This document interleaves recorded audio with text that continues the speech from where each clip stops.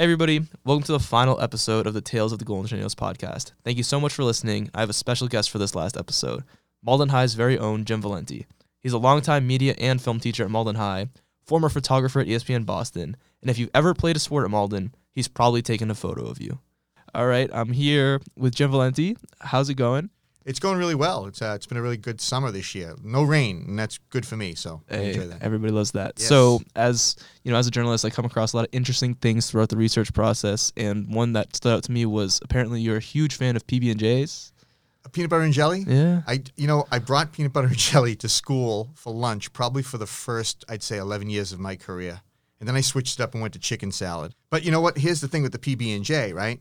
Years ago, we used to have a ski team at the high school. It was actually a club. It was an outdoor adventure ski club that Mr. Marks used to run. And I don't ski, nor do I like snow. But he convinced me to come on these trips with him because he needed chaperones. And I said, okay, well, what do I do? He says, well, you can be like the den mother. I'm like, well, what does a den mother do? He says, well, you kind of just hang out in the lodge and kids can come in and put their stuff down. And when they need to take a break, he says, they can eat lunch. And I said, okay, I can do that. So, of course, the night before, I'm thinking, you can't just go empty-handed. So I went to Stop and Shop and I bought maybe like 8 loaves of bread, 4 containers of jelly, peanut butter, and I just sat and made peanut butter and jelly sandwiches all day. And I probably ran out in the first 2 hours. And that's what I became known for. Like, oh, he makes the nasty peanut butter and jelly sandwich. I'm like, I didn't even think there was a reason to actually hold a title like that. But I did for a long time. So then I had to live up to it and I'd have to bring him to school. But I always had to bring more than one because there'd always be a kid going, is that a peanut butter and jelly? Like, yeah, you want a piece? Here you go. So yeah, I'm a peanut butter and jelly guy. So why the switch then? It just, it got old. It just got old, You don't say. And, yeah, I mean, you eat peanut butter and jelly sandwiches for lunch for 12 years straight. After a while, you start looking down going, maybe I can do a little better than this. And so I did. I moved up to chicken salad. But that's a pain in the neck to have to create. I mean, peanut butter and jelly is an old standby. Yeah. It's just easy. Yeah. It's easy. Yeah, I always think of Kevin Garnett when I think of PB&J's. Oh, really? Yeah, because he started that kind of trend in the NBA. That's All of a right. sudden, everyone's eating them now. Exactly. Of course. So your passion for photography and film really shined through, obviously. How did you originally get into them? All right, so it's interesting. You do a sports sort of podcast. I'm a horrible athlete, self-proclaimed horrible athlete, and it's not for lack of want or lack of trying. I'm not a coordinated individual. I didn't realize that I was left-handed in baseball until a mistake occurred.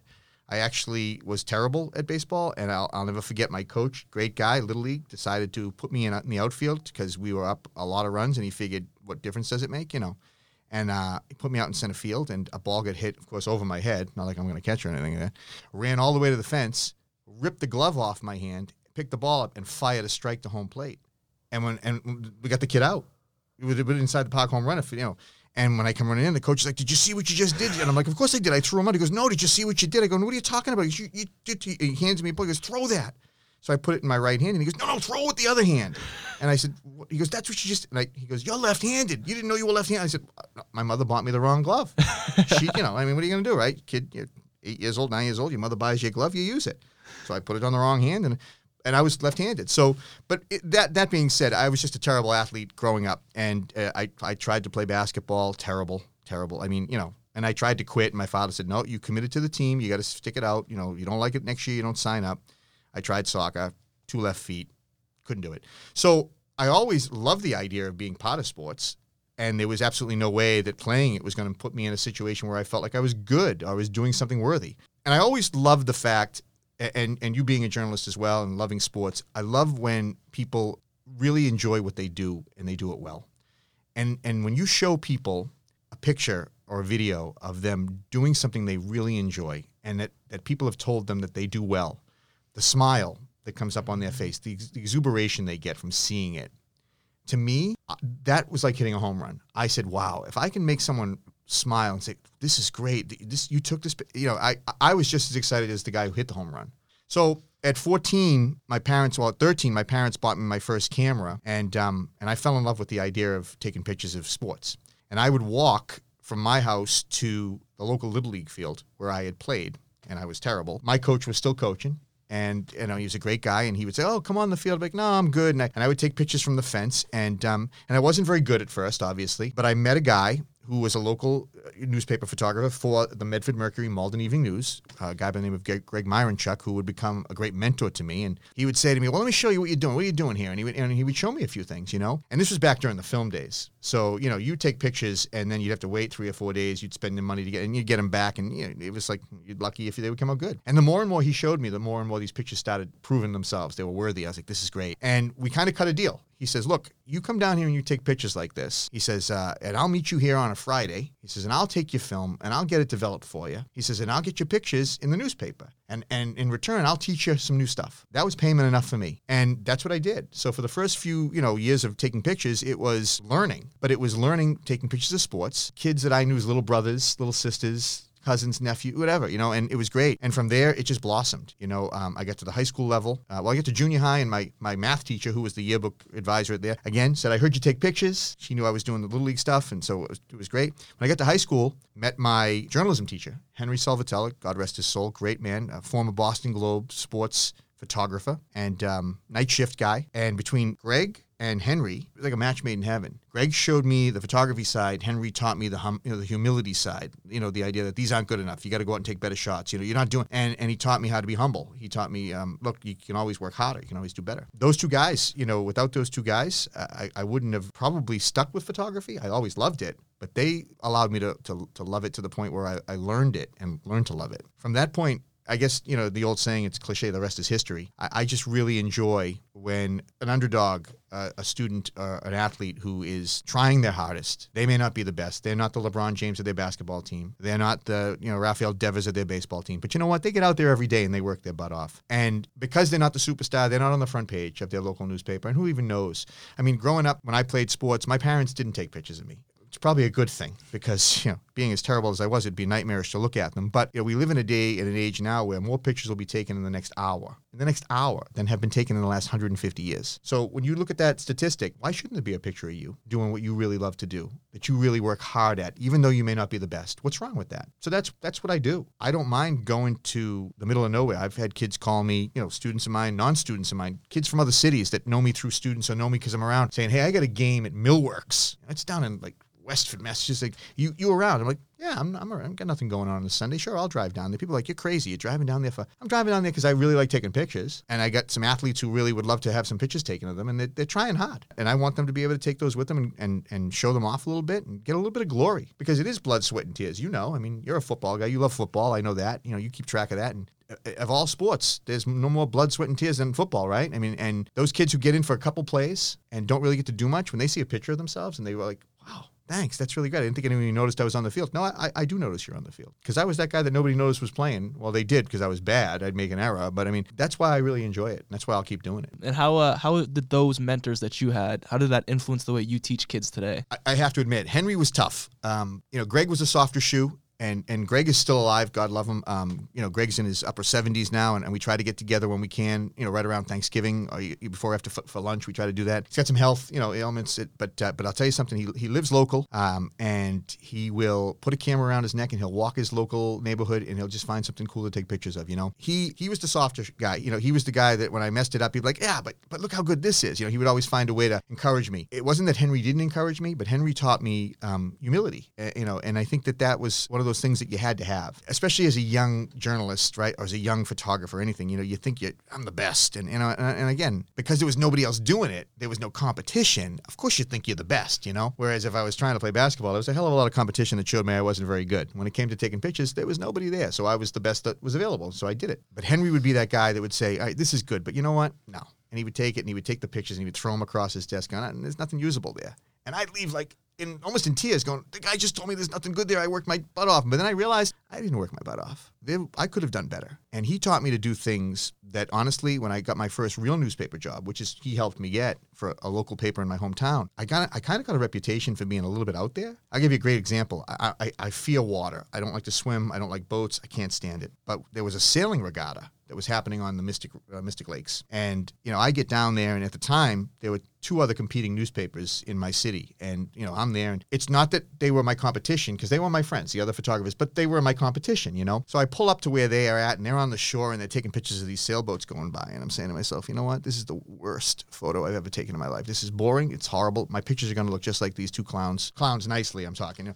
So I said, let me move down a little bit. And I moved down a little bit, and I'm still saying, this is awful. So I told the guy, I said, I think I got what I need. And I left. But I didn't leave. I drove about, if you know anything about the Mystic Lakes, they got these little inlets that you can park your car and walk. I drove maybe quarter of a mile down the way, parked my car, and I got out. I looked in my trunk, and I always got crazy stuff in my trunk. And if you know kids, they'll tell you that. I had a change of clothes, and I had sandals. I said, I never wear sandals. I said, to hell with it. So I put on a bathing suit, just a pair of shorts basically, and I waded into the water chest high. And I got pictures of these boats at eye level, coming across the waves. And I said to myself, no one's doing this. So when I get out, I'm dripping dry, I'm no towel. I figure, drive home, I get to the lab, and I start souping up these photos, and I hand it to my editor. My editor's like, you took these? I was like, yeah. He goes, I thought you didn't like water. I said, I don't. He goes, well, what'd you do? I said, because the other two knuckleheads were standing on the shore, and that's the worst photo you can get. He goes, you're crazy. I said, I'm not crazy. I just thought this would be better. And he goes, better. And he ran it front page. And then they did a whole interior spread on this sailing regatta. And I felt pretty good. I was probably 19, 20 years old. And and these guys were much older than I were. Granted, they were friends, and they were sort of mentors to some degree. But they were pissed at me the next time they saw me. They go, you didn't leave. You said you were leaving. He said, when did you get these? I said, yeah, well, I'm sorry. I'm kind of crazy. You're nuts. It wasn't that I was nuts. Henry's voice was in my head. You can do better than this. That was lazy. Standing next to those two other photographers, just chumming around because we could to get the same photo and then not worry about it. That was lazy. I was still young. I was still a bit of a go-getter and not going to be lazy. So I did it. Do I wish I never went into the Mystic Lakes? Yeah, because they're dirty as all hell. But it was definitely an eye-opener. And that was Henry's way of teaching me. It was you can always do better. And then Greg's was, you're doing a good job, find the best in what you've got, which was also good because, sometimes it was boring but you had to find the best shot in what was boring because it's news. And sometimes news isn't always newsworthy, So those two guys really, I guess, pushed me in ways that I never thought I'd be pushed. They were both great sports photographers too. And that's a whole other story. That's where they really pushed me. And that's where I sort of said, okay, I got to be different. Yeah. And so what parts of that do you take when you teach other kids? So I think that what's really great about photography now, and even look at the setup you're doing right now, right? This whole idea of being able to do a podcast, locally, right? Whereas before, if you didn't have a connection at WRKO, WBC, you couldn't do stuff like this. The availability of photography today and the fact that you are able to take a digital camera with you, and you do not have to incur the cost of film and film processing, which is costly. And then the time that goes with that. There's a 2 or 3 hour, if you're doing it hourly, or even 2 or 3 days if you're looking for the cheapest route to get your photos back, These kids have an opportunity to learn on their feet. I would make mistakes with aperture and shutter speed, and I would say, and Greg would help, show me, well, this is what you did wrong. Prior to Greg teaching me the extensiveness of that, the advanced part of that, I had learned on my own by taking action figures, Star Wars action figures, out into my back porch, setting them up on my steps and shooting them with different aperture, and I would write it all down, get the pictures back and go, well, this one looks good and this one's trash. So I kind of had the gist of it, but I had to spend a lot of time and money doing that. I mean, every roll of film was $6 or $7. Production of it was $12 or $13, $20 to get back a roll of film where 3 pictures look good. Whereas today, you can stand up with your digital camera, take a photo and go, it doesn't look good. Hit delete and take it again. Keep taking it until you get it right. And what I try to do is I try to tell these kids the best teacher is doing, right? Like, go out and do it. And the best critic is yourself. So what we have at, for instance, Malden High, you haven't been an alumni there, we've got some great sports there. Whether they're a winning team or not, we've got athletes, like I said, who are trying their hardest to be the best they can be. So I tell kids, look, let's get you a starter camera, whether it's something I lend them or something they can find them used that they can buy at an inexpensive price. Because the best scenario is this. You buy a starter camera, you love it, and you get better at it so that you can advance to a better camera. Mm-hmm. The worst end of it is you start, you don't like it, but guess what? You got a pretty good camera to take pictures of, and you didn't break the bank. You bought it, and you can take it on vacation, whatever. So I encourage the kids to go and just take pictures. Go and just make film. Let's take a look at it. And then that Henry kicks in and the humility kicks in.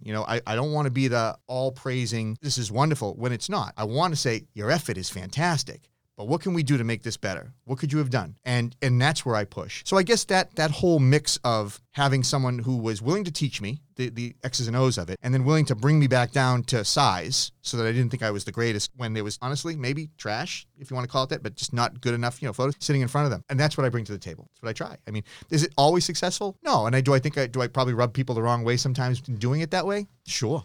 sure. But I think that's part of it, right? So how long have you worked in Malden exactly, and what roles? Okay, so my teaching career, as far as the position I'm in right now, this will be my 28th year. However, I've been in the building since 1992. I student taught in 1992 with Marguerite Gonzalez, who, again, when it comes to photography, Henry and Greg have been my mentors. Marguerite Gonzalez was the person. Without her, I would not be half of the person I am today. One of the greatest individuals I've ever met, one of the best teachers I've ever met.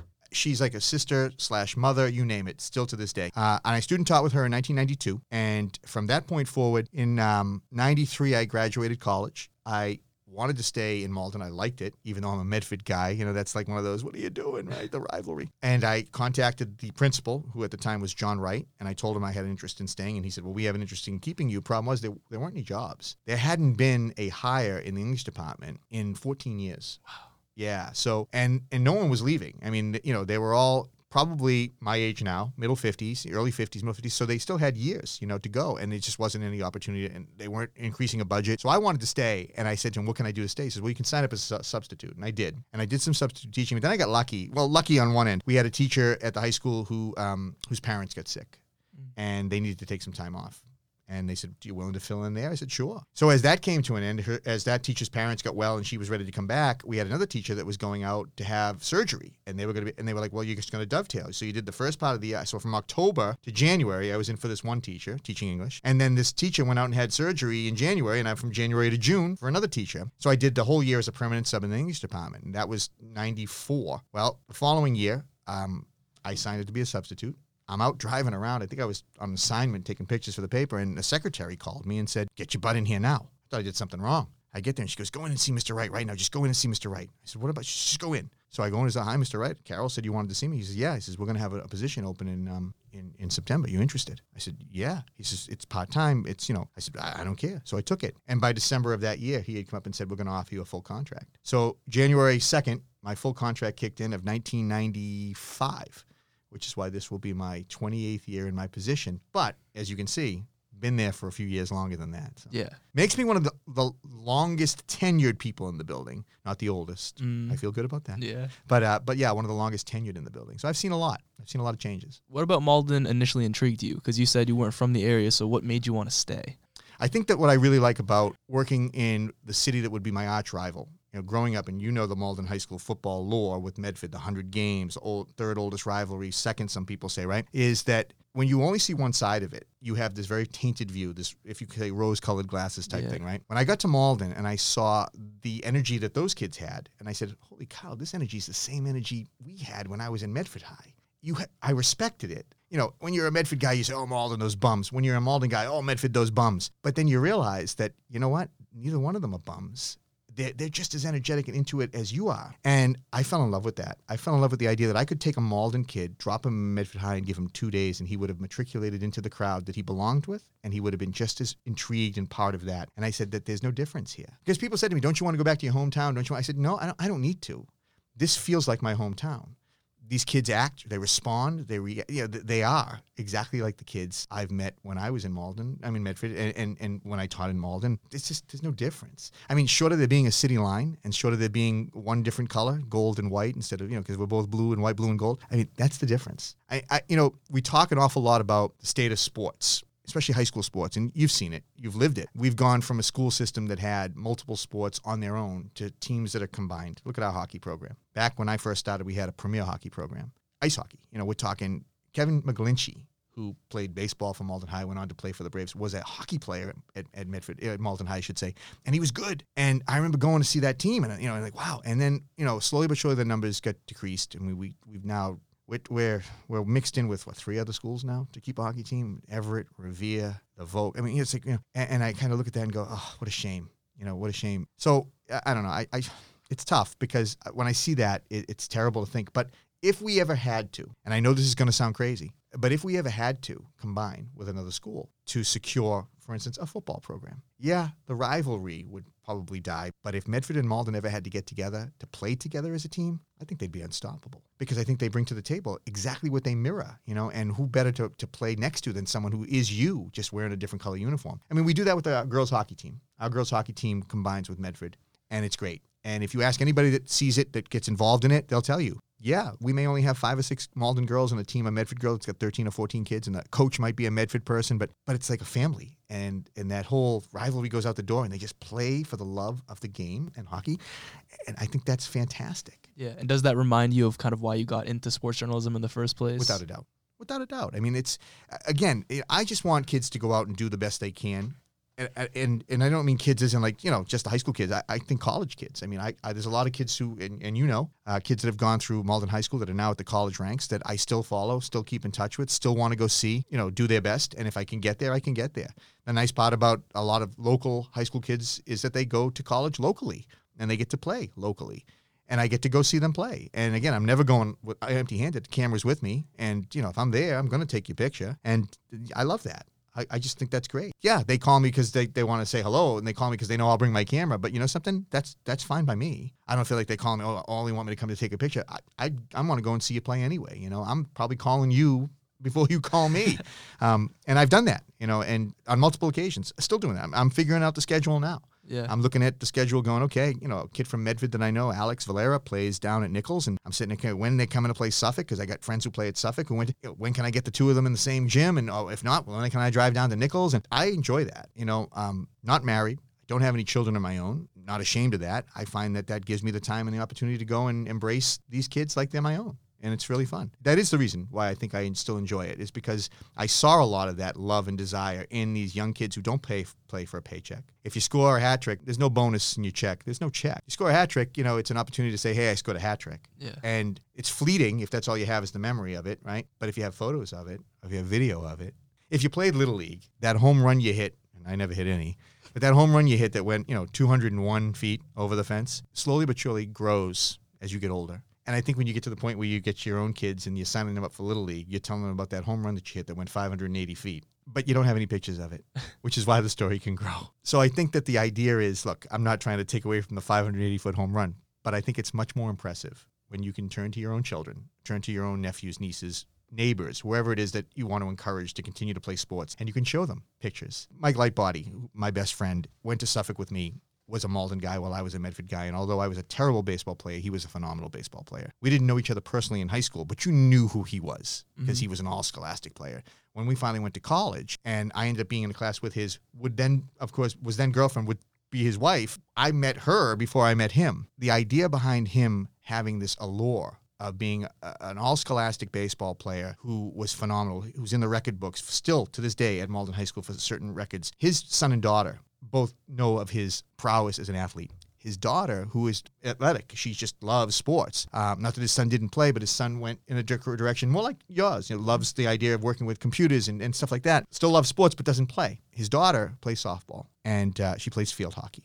And, and she's a phenomenal athlete. And what is great is she'll come to my room and say, can I look at the pictures of my dad? And I'll show her yearbooks that have pictures of her dad in it. And that is vital because now she wears number 15, which is her dad's number. And she gets mad when she can't get number 15. She'll find a way to make sure the number equals 15. I'll wear 78 if I had, because it equals 15, And I look at that and say, without pictures, it's just a story. But the pictures tell the story. They sort of reinvent the story. And that's cool. That's so cool. And to know, I didn't get to take those pictures of Mike, obviously, but I do have pictures of Mike, but not the ones that I would take exclusively of him. They were pictures of Medford baseball when he was playing against, Malden playing against Medford. So it's cool. But I think that's huge. It's a major part of why I continue to do what I do. So yeah, I can only imagine how surreal that must feel. It is a great feeling. So as someone who's been in Malden for so long, you said 28 years? 28 years as a teacher, 30 in the system if you think about it, but yeah. Yeah, what have you noticed change over the years, especially recently? Let's break this down by topic, all right? I think that the diversity of the city has obviously grown, and I think that is a major plus. I think that's one of the reasons why Malden is the hotbed right now of transiency. Where do people want to move to? I was out with my brother, who's just a few years younger than me, my middle brother. We bumped into a friend of his who we just small talk. Oh, what do you do for a living? I teach. Where do you teach? I teach in Malden. I want to move to Malden. I said, really? I said, what's up with that? Oh, I just see so many great things, the food and the culture. I said, yeah, that's true. We've got that. That's changed dramatically. Not that it wasn't diverse when I first started, but the level of diversity and the embracing of it is phenomenal. I think that the government here, the mayor, I think they've done a great job of embracing the idea of, hey, look, this is what we are. Let's run with it. Why not? That's changed. Obviously, the school system has changed a lot of it for the good, some of it for the bad. Again, you don't know it's bad until you see it in action. Sports has changed. And I talked to you a little bit already about how we've kind of lost a little bit of the shine on a lot of the sports that would have been premier sports. I mean, we still have a football team, right? We still have a basketball team. We still put all these teams out there. They don't put up the numbers that obviously they used to, but then again, think about the level of competition, right? I mean, it's different now. And the level of kid that wants to compete at the next highest level is going to tailor where they go to school, how they're training, things of that nature. Years ago, Malden only had to compete really with Malden Catholic. But now we compete with the Voc, the Charter School, St. John's Prep, Austin Prep, because these schools come cherry picking. And sometimes your best athlete, who doesn't necessarily see their high school as a place to go, and they're not excited about emblazoning upon their chest the name of their school. They just want to play at the next best level. They don't care what it says on the front. Yeah. We'll lose that athlete. And I think that we've started to see that at a rate that's frightening. But it's not just Malden. I mean, I'd be crazy if I said that was the truth. I mean, I coached baseball in Melrose for a few years and saw some excellent athletes there. And now the gentleman who coaches at Melrose High School, it's funny, the Boston Globe just did a story on him this past week, and they used one of my pictures. And, I talked to him. He played for me, and I said, Scott, what's it like? He said, it's very different. And I said, why? He said, well, remember when we'd go 19-2, and if we didn't go 19-2, we'd be embarrassed? I said, yeah. He goes, we go 13-7 now, and people think that's amazing. I said, what happened? He goes, a lot of our best athletes don't stick around. St. John's Prep comes a calling, and if they can tell you or whoever they send to knock on your door, hey, we're going to get you into the best colleges. We're going to get you the best coaches to watch you. And, again, put that in the kid's mind. The twinkle in their eye. It's much larger, and they run. And you can't blame them for that. But there used to be a day, and I think this is one of the biggest changes, when you couldn't wait as a middle schooler. And again, it wasn't even middle school. It was called junior high. When as a junior high schooler, you couldn't wait to put that uniform on. I was a terrible athlete, but I couldn't wait to try out and put that uniform on. That's changed. And there's a lot of dynamic to that. It's not just other schools cherry picking or kids wanting the best for themselves or parents wanting the best for themselves and sending them to a private or another school. That's part of it. I think that a lot of it has changed because, let's be honest. There's a lot of distractions nowadays. I didn't have a cell phone. I had a job, but my job was very flexible at the point where if I had they're like, oh, you have a game? Okay, yeah, we'll take you off the schedule. Now it's like, well, you better find a way to come to work. And when it comes right down to it, kids they're gonna go where the money is, and they have to. For a lot of reasons, stuff is expensive, and they're helping support their family at home and whatever, supporting themselves. So, they've made decisions that have changed the landscape of how sports is. It's not as important to wear that name across the jersey front anymore when you can go and work. So that's changed. Yeah. How has COVID affected everything between your work and the sports scene? COVID made teaching an entirely different animal. I cannot say. I was having this conversation yesterday with a friend of mine, and I said, I don't ever want to experience that ever again. I don't know how we did it. And there's a saying I have right now with the kids, and it's I love your honesty, I hate your answer. And this is where it's derived from. I'll have an upper level kid with me, and I don't mean upper level by grade. I mean they've been with my program for a couple of years, and there'll be that kid who was part of this COVID at-home learning system, and I'll say, hey, I taught this last year. You should just remember how to do this, and I'll get this. And this is why I love their honesty, but I hate their answer. Oh, Mr. Valenti, yeah, you know what? I was probably asleep when you were teaching that. I may have been playing a video game. I said, and I'm like, you know what? I absolutely love your honesty. I hate your answer, but I love your honesty. I love the honesty because now I don't send them headlong into doing something they don't know how to do. It tells me I need to reteach it, which is fine. I'll do that. Do I wish I didn't have to? Of course. But you know what? I understand what that became, and I get it. And I love the fact that they'll tell me that rather than fake it and try to make it and then mess it up. And then I feel like I'm a failure. They feel like they're a failure, and now we're in a mess. So COVID really put a dent in the academic sort of push. But you know where else it really hurt? Socially and emotionally. And that's why I think you're seeing a lot of this social emotional intrigue in schools. They're hiring more adjustment counselors, more programs. And I think it's well needed. Don't get me wrong. I think that's damaging. And I think that's damage that we're going to see in the next 10 years. It's going to dovetail with a poor education that they got during that time. We joke about it, and it sounds horrible because you shouldn't joke about it. I said, but you know when we're going to see the results of COVID? When bridges start to collapse and buildings start to fall down. Why do I say that? Because we're going to be putting kids out there who are now full-fledged adults in their field, and they're going to have maybe lost 2 or 3 years of education that would have prevented the bridge from collapsing Yeah. or the building from falling down. And we're going to say, why is this happening? We're going to go, well, back in COVID, these kids weren't educated. You know, they kind of pushed them along. And then we're also going to see it in the level of it. And you can look up the data. I'm sure you do. I'm sure you've seen it in the level of kids that are suffering from depression. Just read a stat the other day. This is the highest level for teenagers to ever in the history of to be on antidepressant medication. That's a shame. And where does it come from? When you really sit down and talk to these kids, it's that 20 months that they sat in their rooms, sat at home. I had one parent who was excellent, and I have her son still. He's one of our top basketball players at our school. I met with her online for a parent meeting one day. She was concerned over her son's grade. I said, well, let's do a Zoom meeting. We do Google, but let's do a Zoom meeting. We'll talk. And she said, you know, Mr. Valenti, whenever I can, I kind of let him just go down the park by himself just to shoot some hoops, even if he's just by himself. She goes, and I've had the police come to my house and say, you know, he shouldn't be down there. And she says, but that's all he's got. If I'm going to keep him cooped up in this room all day, he's just not going to progress as a person. Wasn't even athletically. It was as a person. I applauded her for that. You know, she took a risk, but she also knew that there wasn't going to be anybody else down there. And the park was legitimately, she could open her front door and call his name and he could hear her. That's how close it was. So she could see him. And he was a teenager. He was 15, 16 years old. He can handle himself and he was smart enough to know. But I think that if every parent/guardian had that fortitude to say, okay, I get it, but there's got to be some release. You can't just sit in your room and play COD all day. You know, you can't just, be on Discord all night.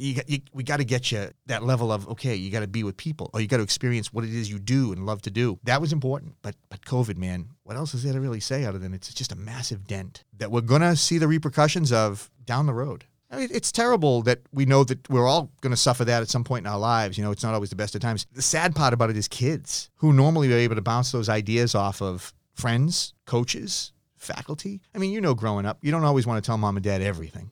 I mean, as much as you feel like you should be able to, there's that level of expectation and you don't want, so you want to be able to talk to your friend. You want to be able to bounce it off a teacher, or the librarian who you get along with really well, your coach. They didn't have that. They never had that for 2 years, for almost 2 years straight. Man, if I didn't have people like Henry Salvatella and Greg Myronchuk at that age to bounce ideas off of and just talk to, I wouldn't be sitting here with you right now. I'd be locked up in some insane asylum somewhere, I mean, that as you said, it made me the person I am today. It allows me to model who I am after those people that I respected and that taught me because kids didn't have that. Adults didn't have that. A lot of people just didn't have that. And it's affected a lot of people. So yeah, COVID affected teaching. It affected sports. It is in a sad way. They did everything they could to keep it going. Charlie Conifrey at Malden High was a huge advocate of saying, we're going to get these kids playing. We're going to get them back out there. We're going to do everything we can. And he combined with Bob Maloney over in Medford, who's their athletic director, who's a phenomenal guy. And they just said, we're going to find, even if we have to play each other 12 times, we're going to do it. But of course, they did everything they could. They circumvented COVID when they could, but they also, they listened. You had to respect it. If there was a COVID case, that's it. Games were canceled. I mean, we went 2 weeks where they just canceled everything and said, we'll try to make them up at the end. Was it depressing? Absolutely. Were the kids upset? Absolutely. But you know what the saving grace was? But we're going to play in 2 weeks. They needed that. When COVID was happening, and you remember, they never told us where the finish line was. Remember, it was we're going to be out for 2 weeks. 2 weeks became 4. 4 weeks became 2 months. Class of 2020 still hasn't had a prom. Yeah. Right? I mean, let's be honest. I mean, it's like, okay, no big deal. No, I think that's a big deal. I think it's a huge deal. That's a rite of passage. That's something that kids, they look forward to. And to have it taken away from you without any idea that down the road it's going to happen, that was devastating. With sports, they said, no, we're going to play. And then you remember they switched the falls. Remember, fall 1 and fall 2. Yeah. And fall 2 took place during the spring. It's like, but it was the idea that we're going to find a way to get you guys and girls what you missed. Yeah. Because it's that important. So, yeah, COVID was tough. We're not out of it yet. However, are we in a much better place? Oh, without a doubt. Yeah. Without a doubt.